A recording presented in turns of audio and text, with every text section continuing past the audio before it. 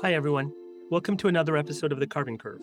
I'm your host, Naeem Merchant, and this is a podcast about the collective action approach needed to remove billions of tons of carbon dioxide from the atmosphere and fend off the worst effects of climate change. I'm really excited about the topic we're going to cover today. But before we begin, I want to announce our first sponsor for this podcast, Carbon Future. Carbon Future is an end-to-end platform for companies who want to participate in removing carbon from the atmosphere. Unlike conventional marketplaces, Carbon Future's monitoring, reporting, and verification platform solves carbon credit uncertainty for buyers like Microsoft and Swiss Re, while Carbon Future's support helps scale the world's most promising carbon removal ventures for real climate impact. You can learn more at carbonfuture.earth. Carbon Future support helps me continue to deliver this podcast without impacting the content I cover or the guests I have on.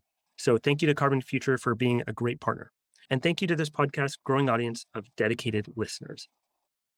Today, we're going to talk about something that I think is absolutely foundational for successfully scaling up carbon removal, or CDR, and that's social license and community engagement. All too often, promising large-scale projects fall by the wayside because they fail to capture the imagination of the public, and they fail to build trust with the communities that have a real stake in the project, which can have serious negative consequences. With new large-scale CDR projects being announced, and more information on the Department of Energy's $3.5 billion direct air capture hubs program around the corner, I couldn't think of a better time to cover this topic. My guest has not just polled voters about their perceptions of CDR, but has engaged communities that could potentially be on the front lines of carbon removal deployment.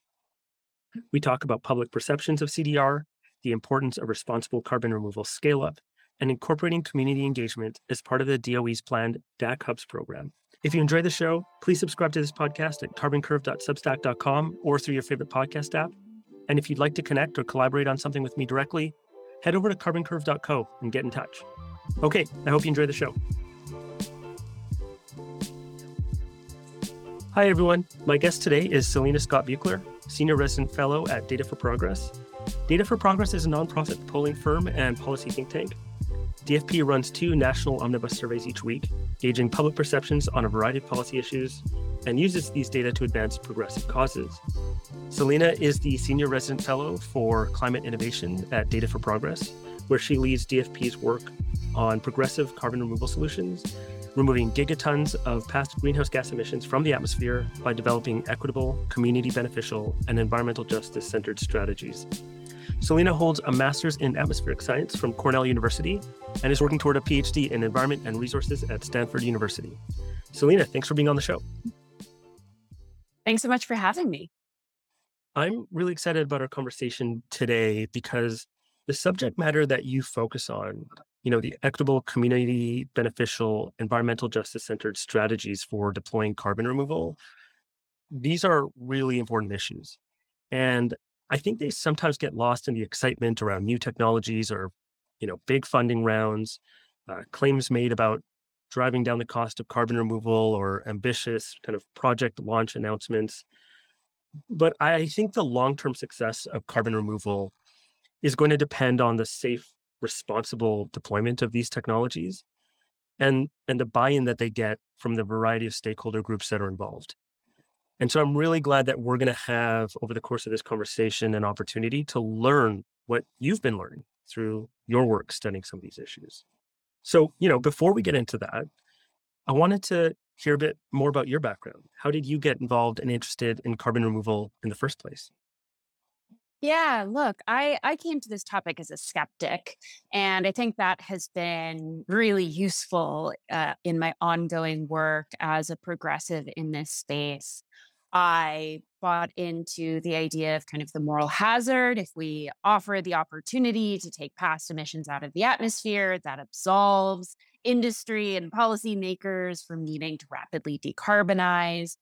And it was really the 2018 IPCC special report on 1.5 degrees that hammered home the point that whether we liked it or not, if we wanted to hit ambitious global climate targets, these technologies would be necessary. And I looked around me, and the people that I saw in this work weren't necessarily progressives, because progressives were often the ones who were critical of these technologies. And I'm using technologies here in a kind of a neutral way, right? Both, soil carbon sequestration, land-based management, but also then the infrastructure-based approaches. And that resolve has only been strengthened since the release of AR6, the recent IPCC report that says in even starker terms that if we want to get to 1.5, and even if we potentially want to get to 2, we're going to have to deploy these solutions at a large scale. And that to me says that there's a gap, that if these things are going to be happening, and the people who would shape them in ways to make sure that they are equitable and that they're not falling prey to moral hazard concerns are not in the room or not at the table, then there's a disconnect there that needs to be addressed. Yeah, I mean, it sounds like if folks who are rightly concerned about moral hazard, or some of the other risks that are associated with large scale CDR deployment aren't at the table, then the folks not concerned about those issues will help kind of define the future of CDR. And that's a big risk in my view. I think, like I said earlier, having multiple stakeholder viewpoints at the table and figuring out what does the future of carbon removal look like is really, really important. So, what is Data for Progress's interest in the CDR field? What are you all trying to figure out in the context of your work advancing progressive causes? Yeah, so DFP does a lot of work on climate. Was one of the, first organizations to put out platforms for a Green New Deal, has done a lot of organizing work around the Green New Deal and around climate policy generally that sort of, you know, uh, conforms to that framework of advancing equity and social services and all of these things that human society is going to need in order to adapt to a world that is changed by climate. And that is not just in terms of warming temperatures, but also in terms of new infrastructure regimes, in terms of new workforces, just all of the changes that we're going to see in order to tackle the climate problem and also respond to the climate problem. And so our interest is looking at carbon removal from kind of a systems perspective. I think as I was sort of, saying earlier, often folks get really excited about CDR, and that's not a fault, right? We need experts who are working on CDR. We need experts who are working on solar PVs. We need experts who are working on transmission lines. But the question for a progressive organization like ours is, well, how do all of these pieces fit together? And how do we make sure that government approaches to these solutions are able to weigh these various priorities in a way that makes sense for all of society, but also especially for the communities that are often underserved in policy generally, but also specifically in climate policy. And so our general approach to CDR is kind of to do two things. The first is to myth bust, to be able to provide information in a space that has a lot of various actors, and there's a lot of information floating around, and there's no kind of one set way of evaluating that information. So we try to do some of that. And the second is to outline a progressive vision for what carbon removal might look like that does not fall prey to moral hazards, that is not working in the interest of fossil fuel companies, and that is ultimately creating healthier and more self-sufficient communities where needs are being met that have to do with carbon removal and climate, but also that don't necessarily. That's really great because I think some of the questions that I wanted to get into were first around some of the myth busting and just understanding, I guess, from a starting point, perceptions that exist around carbon removal. And then maybe later getting into some of the challenges that we see around the interpretation of CDR from from progressive groups and figuring out what does that progressive vision for CDR look like. So it's great to have you on the show to kind of get into both of these subjects. So maybe just to kind of start with the first piece of your work, when you do polling about CDR, what are you learning from the general public about what they perceive or understand about carbon removal? What's their starting point? And then how does support for CDR break down across political or geographic lines? Yeah, a great question. There are some surprises in the polling, and there are also some things that everybody who's listening to this podcast probably already knows. So to start with the obvious, most people have not heard of carbon removal, and many of those who claim to have heard about carbon removal and maybe have read it somewhere misidentify what carbon removal is, selecting things like recycling or other sort of individual actions that people might take that advance sustainability, but that are not, carbon removal.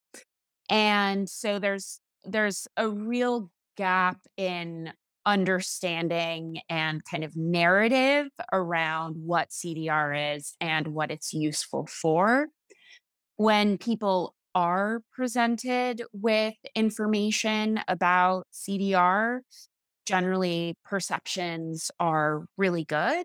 And that is true across party lines, which is really exciting for a group that does work on all sorts of areas of climate, because bipartisan support for a climate issue is not something we see as often as we would like to. And so that both Republicans and Democrats, as well as independents, show high favorability is something that's really exciting for us. And digging a bit deeper into some of those numbers, you might kind of look at progressive organizations sort of generally and see that there is a lot of discontentment with carbon dioxide removal. And again, for reasons that I think are entirely fair. But the vast majority of Democrats, at least, are supportive of carbon removal as a climate approach. And so I think, we have to, when we're talking about sort of the progressive space and CDR's role in discourse, there are these, two discourses that overlap to some extent, but don't always. And that is what's happening among Democrats who are sitting around their kitchen tables or who are reading the news, and organizations that are working on policy change. Yeah, and I understand as well that folks don't always kind of understand the difference between carbon removal, CDR, and carbon capture and storage, CCS. How do you delineate between CCS and CDR, and why is it even important to do this in the first place? Yeah, that's a great question. This is what I start all of my descriptions of CDR about, is kind of taking two steps back and talking about CCS. I think a lot of folks, especially on the progressive end of the spectrum, have seen carbon capture and storage, which is a technology that can be affixed to a point source emission. So think about a smokestack of a power plant, or even a cement or steel factory where you have plumes of CO2 pollution that you can kind of identify, right? As opposed to just if you're looking out your window and hopefully you're not living next to a refinery. And so, the carbon dioxide that's just in open air. So there's different, right? There's the concentrated, the sources of CO2, and then there's CO2 just kind of in the air as it disperses. And carbon capture and storage, CCS, aims to try and capture some of the emissions as they're coming out of that point source. So as they're coming out of the smokestack. And CCS is something that has been around for decades, that has been lobbied for often by industry, and that has promised high capture efficiencies on fossil fuel powered power plants, and historically underdelivered. And so progressives rightfully look at that and say there were promises made, there were promises that weren't delivered, and end up at CCS is a false solution. And CCS then gets conflated. The two terms are very, very similar. This is, a very confusing space in terms of the acronyms that we use and the terminology. There's carbon capture and storage, which is what I was just describing. And then there's carbon dioxide removal. And what carbon dioxide removal is taking emissions that have already been put into the atmosphere, taking them out of the atmosphere and storing them permanently. And the IPCC indicates that we now need to both rapidly decarbonize, right? We need to be stopping emissions at their sources as quickly as possible and much more quickly than we have been. And at the same time, we need to be removing emissions that we already made because we weren't moving fast enough on decarbonization for the multiple decades where humans knew about climate change and didn't act because of policymakers dragging their feet and, importantly, industry actors spreading misinformation and working against climate policy. And just to dig in on that a little bit, you mentioned that, CDR is something that removes CO2 from the atmosphere and stores it permanently. Is there a growing kind of consensus around the permanence of of CO2 storage as it relates to carbon removal? Are you seeing that conversation converge around this permanence issue? Yeah. I wish more consensus were being built on permanent. I think, especially in the policy sphere, there are real implications for governments, for taxpayers, and for communities on what permanence means. There was a really, really great article in Inside Climate News that was tracking state level policy on geologic storage. So to sort of, back up for those who are unfamiliar, you can either store carbon in, say, soils or biomass, but it's kind of tricky there to always know how long it's going to be stored, or you can store it underground. And for the underground storage, the question is being raised, well, how long does it have to stay there? And who's responsible if it doesn't stay there for as long as we wanted it to? That liability question is really, really important. And in progressive states, for example, California, the consensus is, well, 100 years seems to be sort of the benchmark we're kind of all getting around, not because 100 years is some magical number and beyond that carbon doesn't exist, but just that's, the time scale within which people, human civilization can kind of think about things. There are also proposals for 1,000 years, and that's kind of a bit of a different question, just in terms of how policy works. Will we even have the same governments around in 1,000 years as we have right now? And so California and other states are looking at making sure that the industries that are profiting off of carbon removal, right now what we have is a sort of voluntary market where companies can be paid to remove carbon dioxide from the atmosphere, and then they sell them as credits. And California and other legislators are then saying, okay, well, if that company is profiting off of this industry, then fine, they have to make sure that they're monitoring and they're like sealing up any potential leaks, like identifying potential problems ahead of time and, avoiding problems. And then there are other states like Wyoming and West Virginia that are saying, actually, industries can kind of take carbon out of the atmosphere, but ultimately the government can take over that liability.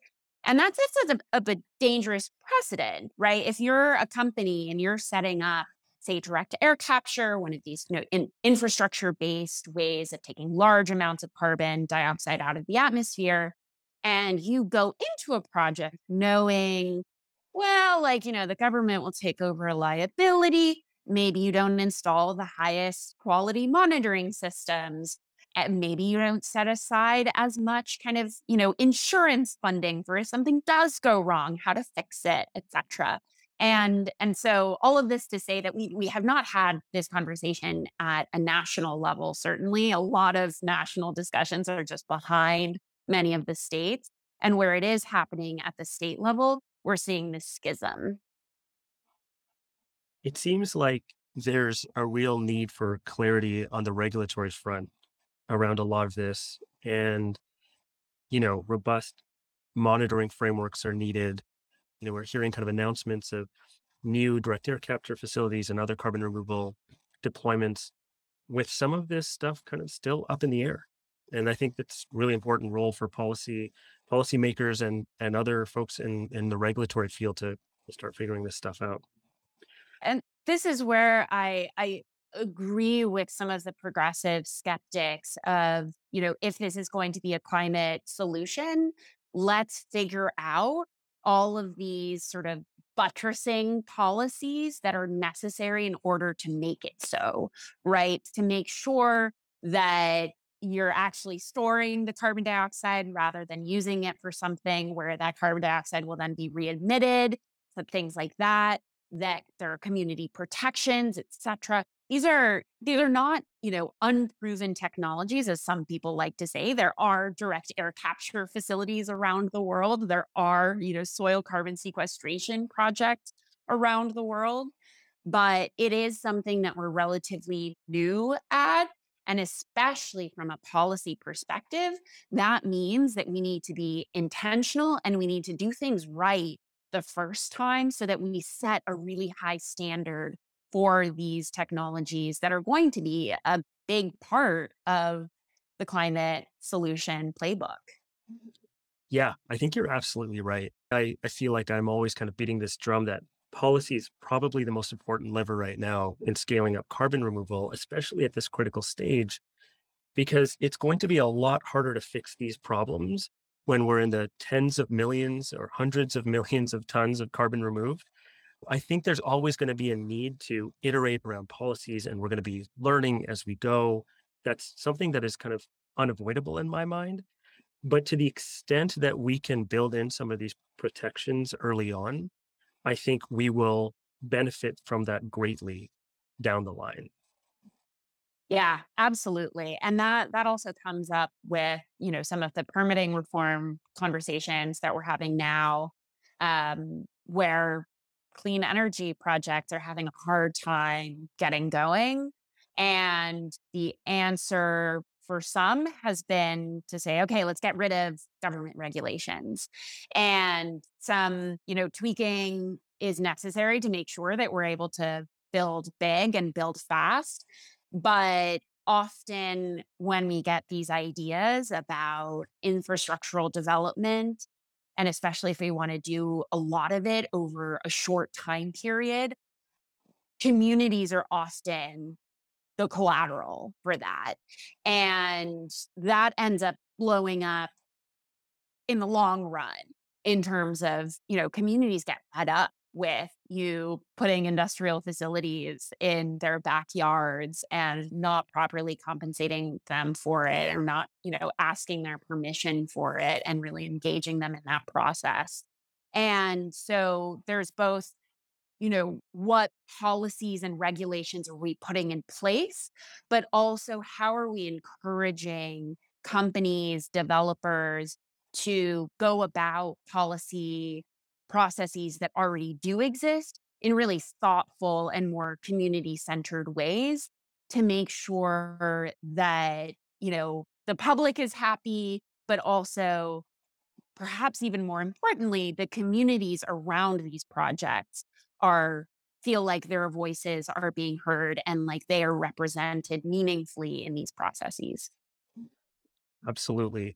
And I'd love to actually get into some of that. Before we do, actually, just in terms of the public engagement and polling that you do, what are some of the other misconceptions that rise up to the surface when you talk to them about carbon removal?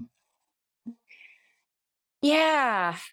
So as I think I was saying, folks have heard the term carbon removal or kind of, associate it with things that they have heard about. And generally then, sort of have a public or a positive perception of them. But also then confuse it with recycling, with renewable energy, with sort of, anything climate related. And I think something that this tells us is that to most voters, the question is not, you know, like this specific climate strategy. The question is climate or no. Like, do you want to move on climate change, or is it not a priority for you, or do you not believe in it? And so when we're thinking about how to message carbon removal, I think, especially for Democrats, that association with climate change is a really important one. There's good work from Yale Climate Communications on, climate change as a political cue, as a partisan cue. And even with the kind of climate change view, we do see that Republicans are on board, but again, sort of, people kind of misconstrue what these things are. Yeah. Can you tell us about some of the outreach you're doing with communities that are potentially going to be on the front line of carbon removal deployment? What is some of the history and experiences that companies and policymakers and other stakeholders who are interested in scaling up CDR need to be mindful of? This has been the bulk of our work for the past couple months, is trying to dig into, well, what are communities going to think about projects? Again, it's useful to sort of know what voters are thinking in the process of passing policy. But once it's already passed, like the Infrastructure Investments and Jobs Act that passed late 2021, or the Inflation Reduction Act that passed just recently, in terms of implementing those policies at the agency scale, DOE now has to decide, okay, where are we going to put, $3.5 billion for DAC hubs? And how are we going to evaluate various projects that apply for this funding? And so for that piece, for the implementation piece, the most important constituency, I think, is the community. And often developers sort of approach the process of siting and constructing a project in the typical kind of identify a site, go through the permitting and environmental review, then design the project, then consult the community, and then hire for the project. And what we're trying to conceptualize is, well, what if that were sort of flipped on its head? What if we could identify several different sites that have promise, right? You need to make sure that the sites that you might build your project in are actually suitable geophysically to the kind of project that you're setting up, right? Nobody's contesting that. But there are several sites around the country that meet those requirements. Identify those multiple sites, go in and then consult. So instead of starting the permitting process right away for one site that you've identified, go in and start the consultation process. Talk to communities. What are their concerns? What are, the things that they need in the community that extend beyond the project? And start to think about what agreements, like community benefit agreements, like project labor agreements, these kinds of things that tell communities we're not just, paying lip service to doing, reciprocity to giving you some if you, give us some, but that we are legally committing ourselves to these promises. Then in an iterative process, design and build the workforce with communities that seem open to the idea. And some communities like automatically will not. They will say, no, we don't want this project in our backyard. And that's a really good thing to know after a month of research, rather than after 3 years of the permitting process that then goes into 3 years or more of litigation. So this is to companies' benefit as well as communities. Go through this iterative design process of consulting communities.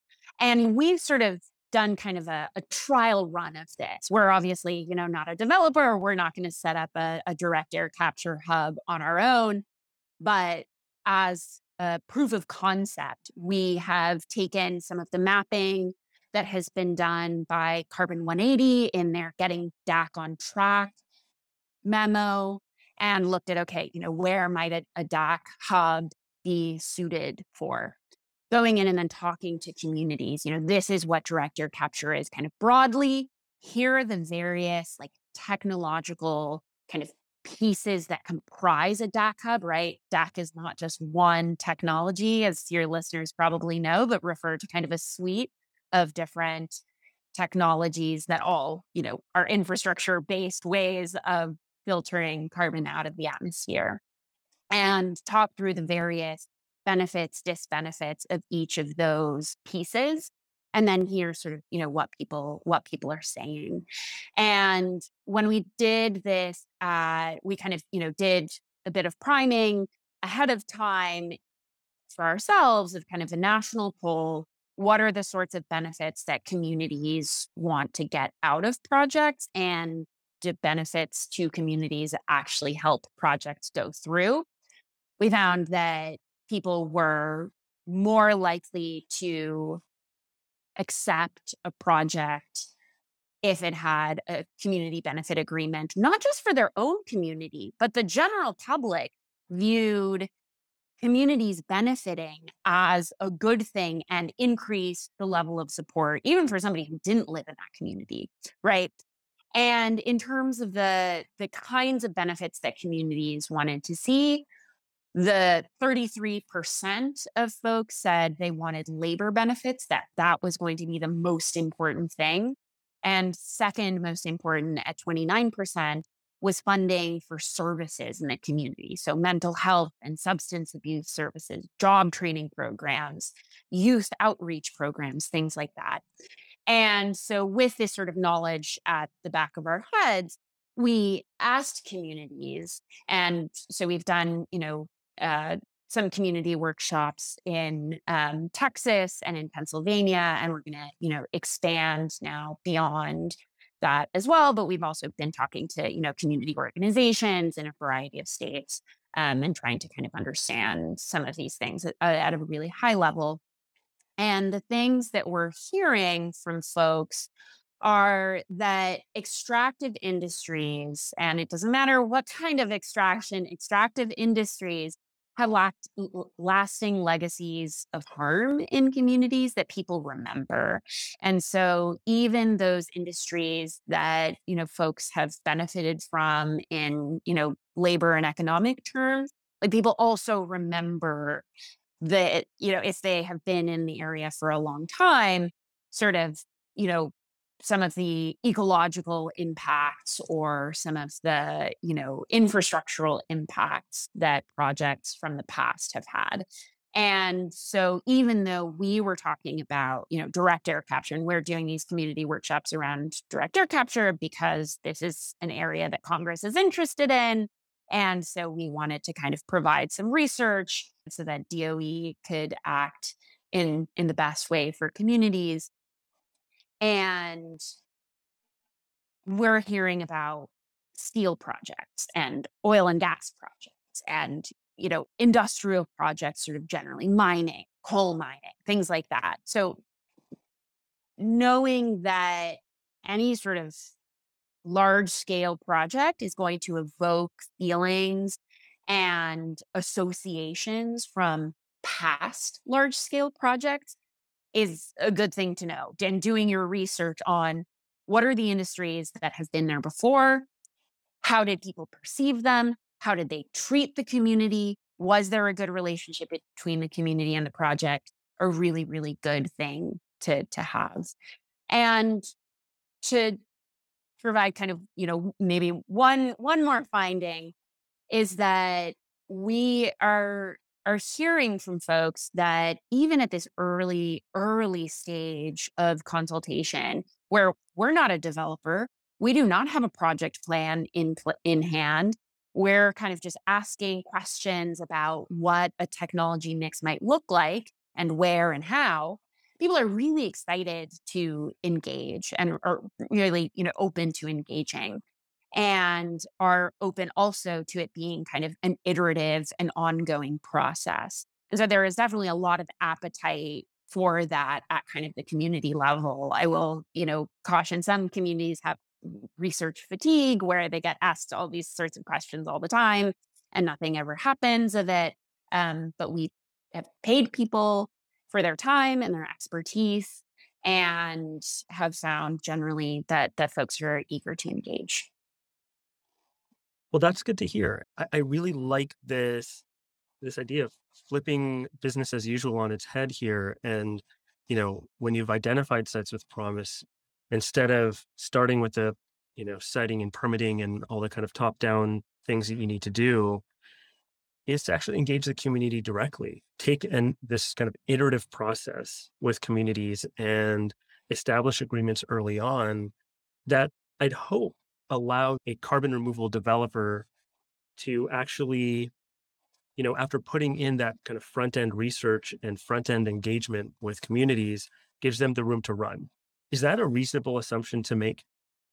Yeah, absolutely. I think it increases the likelihood that, a relationship can be built with the community and that process then can be more effective and beneficial for, both sides.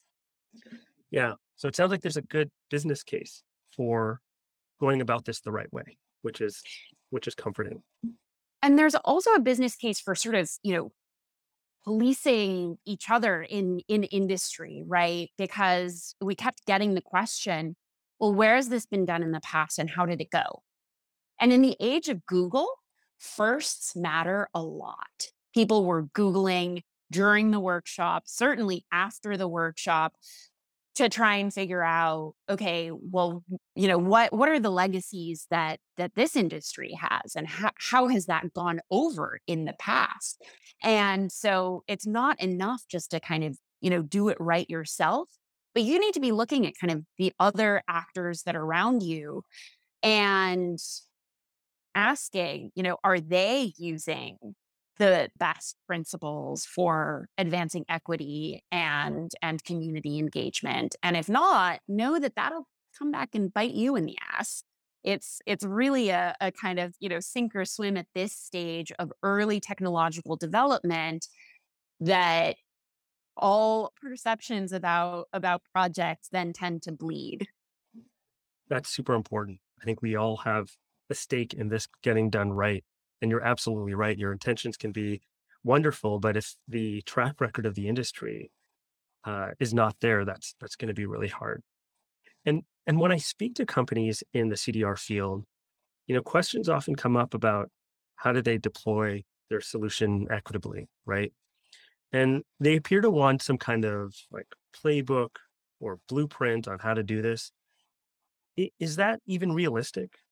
Are there themes maybe or lessons around community engagement, for example, or in other areas that can be broadly applied? I would say no, there's no like, you know, tried and true, like exact playbook and you just follow the steps and everything works out. That unfortunately doesn't work out in practice because communities are all very different and will have different needs, have different expectations, have different areas of concern, etc. But there is some really good work. Actually, the DOE funding application for the DAC hubs has a pretty extensive, like, question and answer guide on how to set up community benefit agreements, how to do community engagement. And they have really kind of put in some of this legwork, the Office of Fossil Energy and Carbon Management, to consolidate some of these resources where they didn't before. And it's really exciting to see that that is now one of the things that project applications are going to be judged on is the extent to which companies have put together a really, really strong public engagement or community engagement aspect of their work. We will also be coming out with some materials ourselves at Data for Progress in the next, hopefully, couple of months. So stay tuned on that. But there are ways to look at analog technology, similar technologies where, there's maybe more of an established body of literature on how to do this right. It's really great to hear that there's going to be, you know, public engagement, community engagement principles as part of the evaluation process for something as large as the Direct Air Capture Hubs program. So finally, where do you take the work you've done to date from here? And how can people stay on top of your progress? You can follow me on Twitter. I tweet about our work, CESCOBU. That's the first few letters of my first and last names. But also just following us on our website. We will be putting up a page that kind of consolidates all of the work that we've been doing on carbon removal. And going forward, as I mentioned, we'll be putting out kind of findings from these community workshops that we've been conducting and sort of lessons learned that hopefully can be applied beyond just the DAC hubs to, insert technology name here. And we'll also be releasing a number of surveys that we've done nationally to try and gauge, well, how do we build kind of popular support for carbon removal? And what are the ways that we shift policy as well as, again, the approaches to policy in order to make sure that, again, everybody benefits, both kind of, communities, but also developers. And one of the things that we'll be sort of, working on, especially within that realm, is looking at how federal funding can specifically provide funds for these kinds of community benefits. I think often in the carbon removal space, we think of, moving along the, technological readiness level curve, and that is kind of the most important role for federal funding is RD&D. And I think increasingly one of the things that we're hearing from both communities, but also from prospective developers, is that to have designated funding for some of these other things, like setting up a grocery store in a food desert, if that's what the community has identified as a need, or, social services or project labor agreements that set expectations for the size of workforce that is going to be created around a project that otherwise a developer doesn't feel all that comfortable, making those promises at the beginning, but that, these are sort of the auxiliary roles that policy can play. So all of that is upcoming, and certainly follow us on our website or me on Twitter. Celina, thank you so much for the time today. I'm really excited about the work you've been doing, and I'll be keen to keep up on all of the great work that looks like it's going to be coming live in the coming months around these issues that we discussed. I think it'll be a really tremendous resource for the space. So thank you for what you do, and thanks again for your time today. Thank you so much, Naeem. This was really great. And thank you again to Carbon Future for sponsoring this episode. Carbon Future is an end-to-end platform for companies who want to participate in removing carbon from the atmosphere. Unlike conventional marketplaces, Carbon Future's monitoring, reporting, and verification platform solves carbon credit uncertainty for buyers like Microsoft and Swiss Re, while Carbon Future's support helps scale the world's most promising carbon removal ventures for real climate impact. You can learn more at carbonfuture.earth.